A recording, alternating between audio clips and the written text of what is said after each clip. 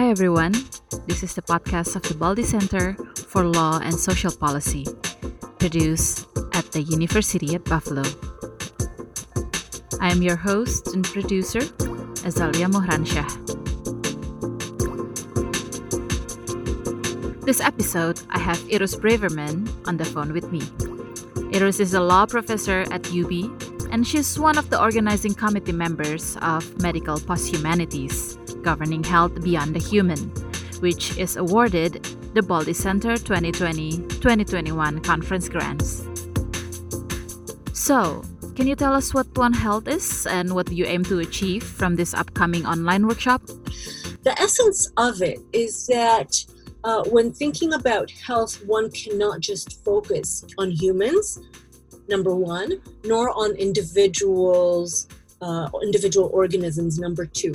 That when thinking about health, one must take a more holistic approach. Now, what that holistic approach includes, that really depends on the speaker. Some people focus on the relationship between human and non-human animals, meaning basically focusing on animal-human interactions. And that's kind of been traditionally the disposition of the one medicine / one health approach.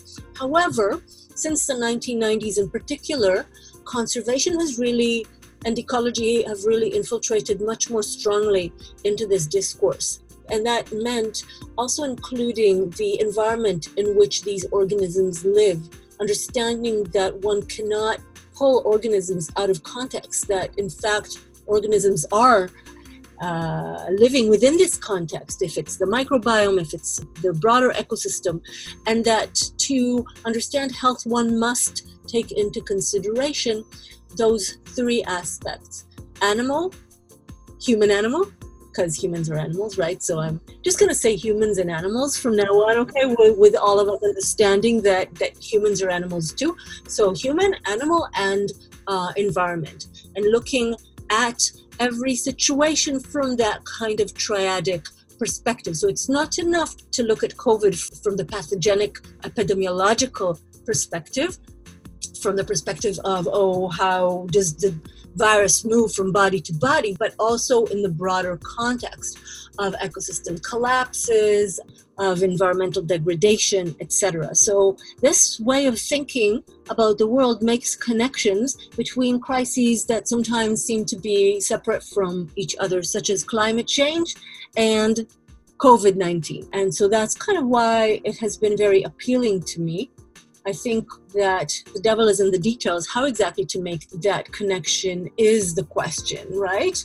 And then another question, this is what I think the humanities and the social scientists can contribute, is we understand that we're talking about health in these multiple levels, but how can we also think about social justice and the underlying social injustices that have manifested in these various, let's call them diseases of the planet, of different organisms, etc. So what I wanted to add, and a few of us would like to add to this picture, is that this is not just a kind of scientific natural science discussion between ecologists and virologists. This should be a discussion that also takes into consideration social and cultural understandings and also legal norms, because law is also very much embedded and embodied in these various situations that call for a deeper understanding. How do you see this holistic approach influences the law and social justice issues? Us legal geographers like to say it's not only that the approach will affect the law, but also that the law will create this approach in a way. I mean, law creates and impacts a lot of these discussions in ways of understanding the world, because the legal provides a tool for a lot of us embedded in our own framing of the world around us through these kind of legal classifications and norms.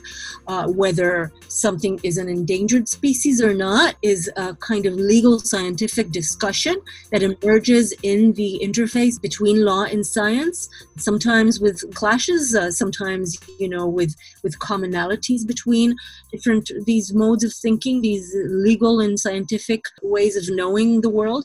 So already declaring, say, an animal as being on the list of what you're allowed to move in between countries and what you're not allowed to move in between countries is very much creates some of these situations, right? I guess I will say even this differentiation between silos of knowledge, such as between the animal people and the human people, is very much something that is reinforced by legal categories, by legal ways of thinking. While I was doing some ethnographic observations in an animal hospital, I fainted during the surgery, and I fell on my face, and I was bleeding all over the place, but the vet did not approach me. I had to wait as a human. I was explained that it was illegal for her to even approach me or take care of me. She cares for animals, and I had to have the human physician come for me, and all that is something that already is embedded in our ways of thinking, right? In liability laws, in insurance laws, in all these ways that we have come to think, oh, okay, we take it almost for granted that there's a division, that you can't just bring a cow and park it out on your street in Buffalo. And so those things that seem maybe perhaps taken for granted to us, these separations are actually very much legal separations. They are created, enforced, and sanctioned by law. They're expressions of particular ways of seeing the world, right? But they are sometimes reinforced in ways that then give them a life of their own, even when reality has moved in different directions. So reality being, okay, we need to now create tools that allow us to talk about the world in a more holistic way, whereas our language and our laws are very much fragmented in this way.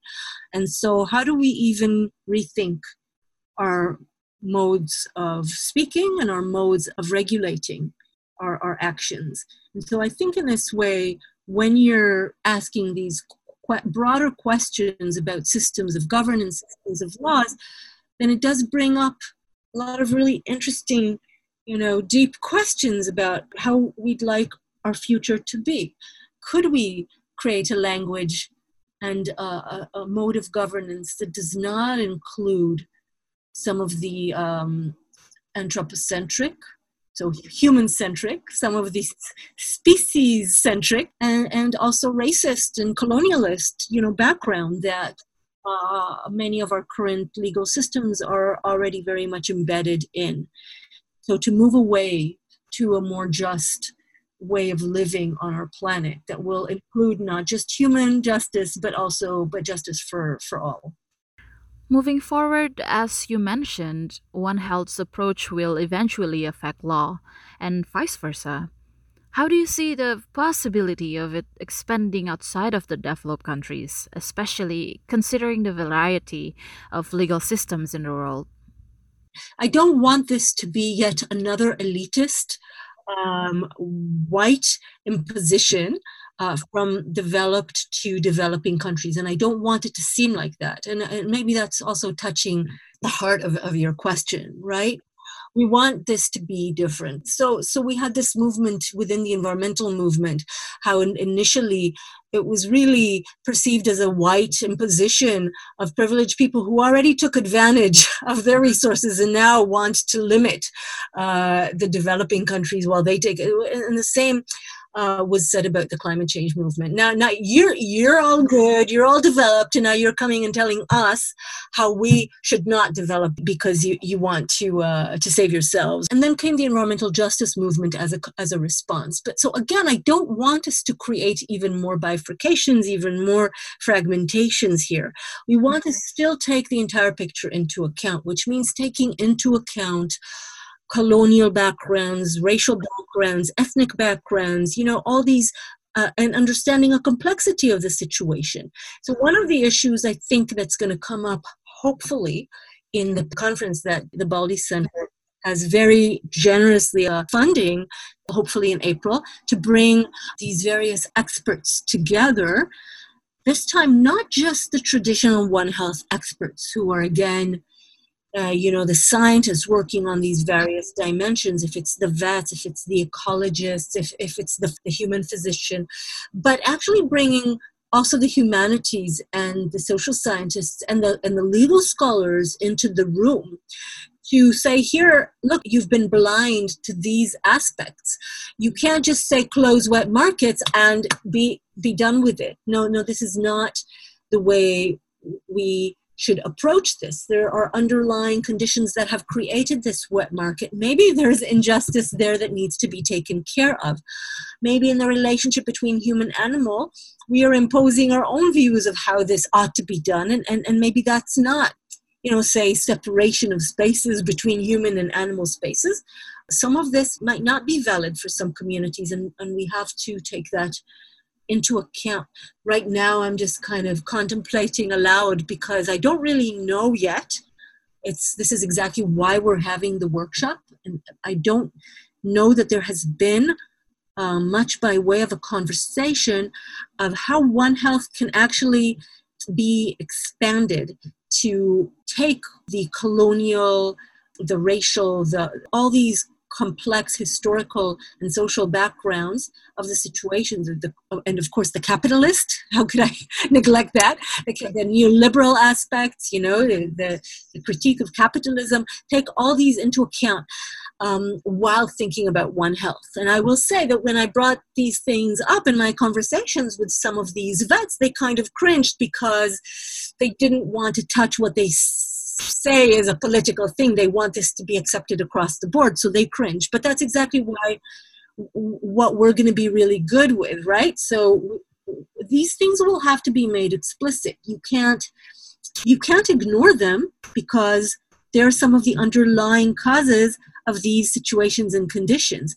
And if we want to take care and move things forward in terms of One Health, those things need to be spoken explicitly and dealt with explicitly. And this is, I think, what we need to force the existing One Health community to do, to surface these underlying injustices, to be able to discuss them in a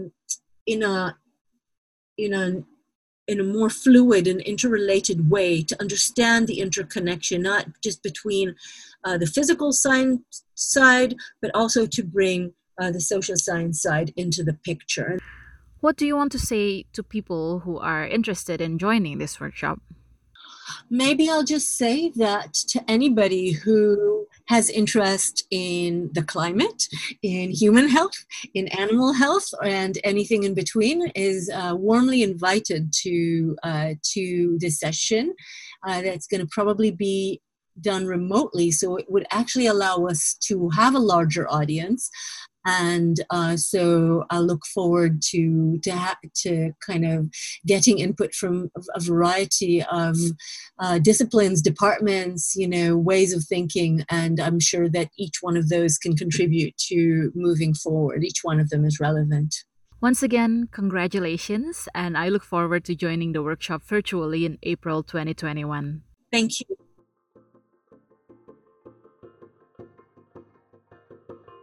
That was Irus Braverman, and this has been the Baldy Center for Law and Social Policy podcast, produced at the University at Buffalo. Please visit our website, buffalo.edu/baldycenter, for more episodes and more info about medical posthumanities governing health beyond the human online workshop that will be held on April 14th to 16th, 2021. Also, follow our social media on Facebook and Twitter at Baldy Center. Until next time, I am your host and producer, Azalia Moransyah.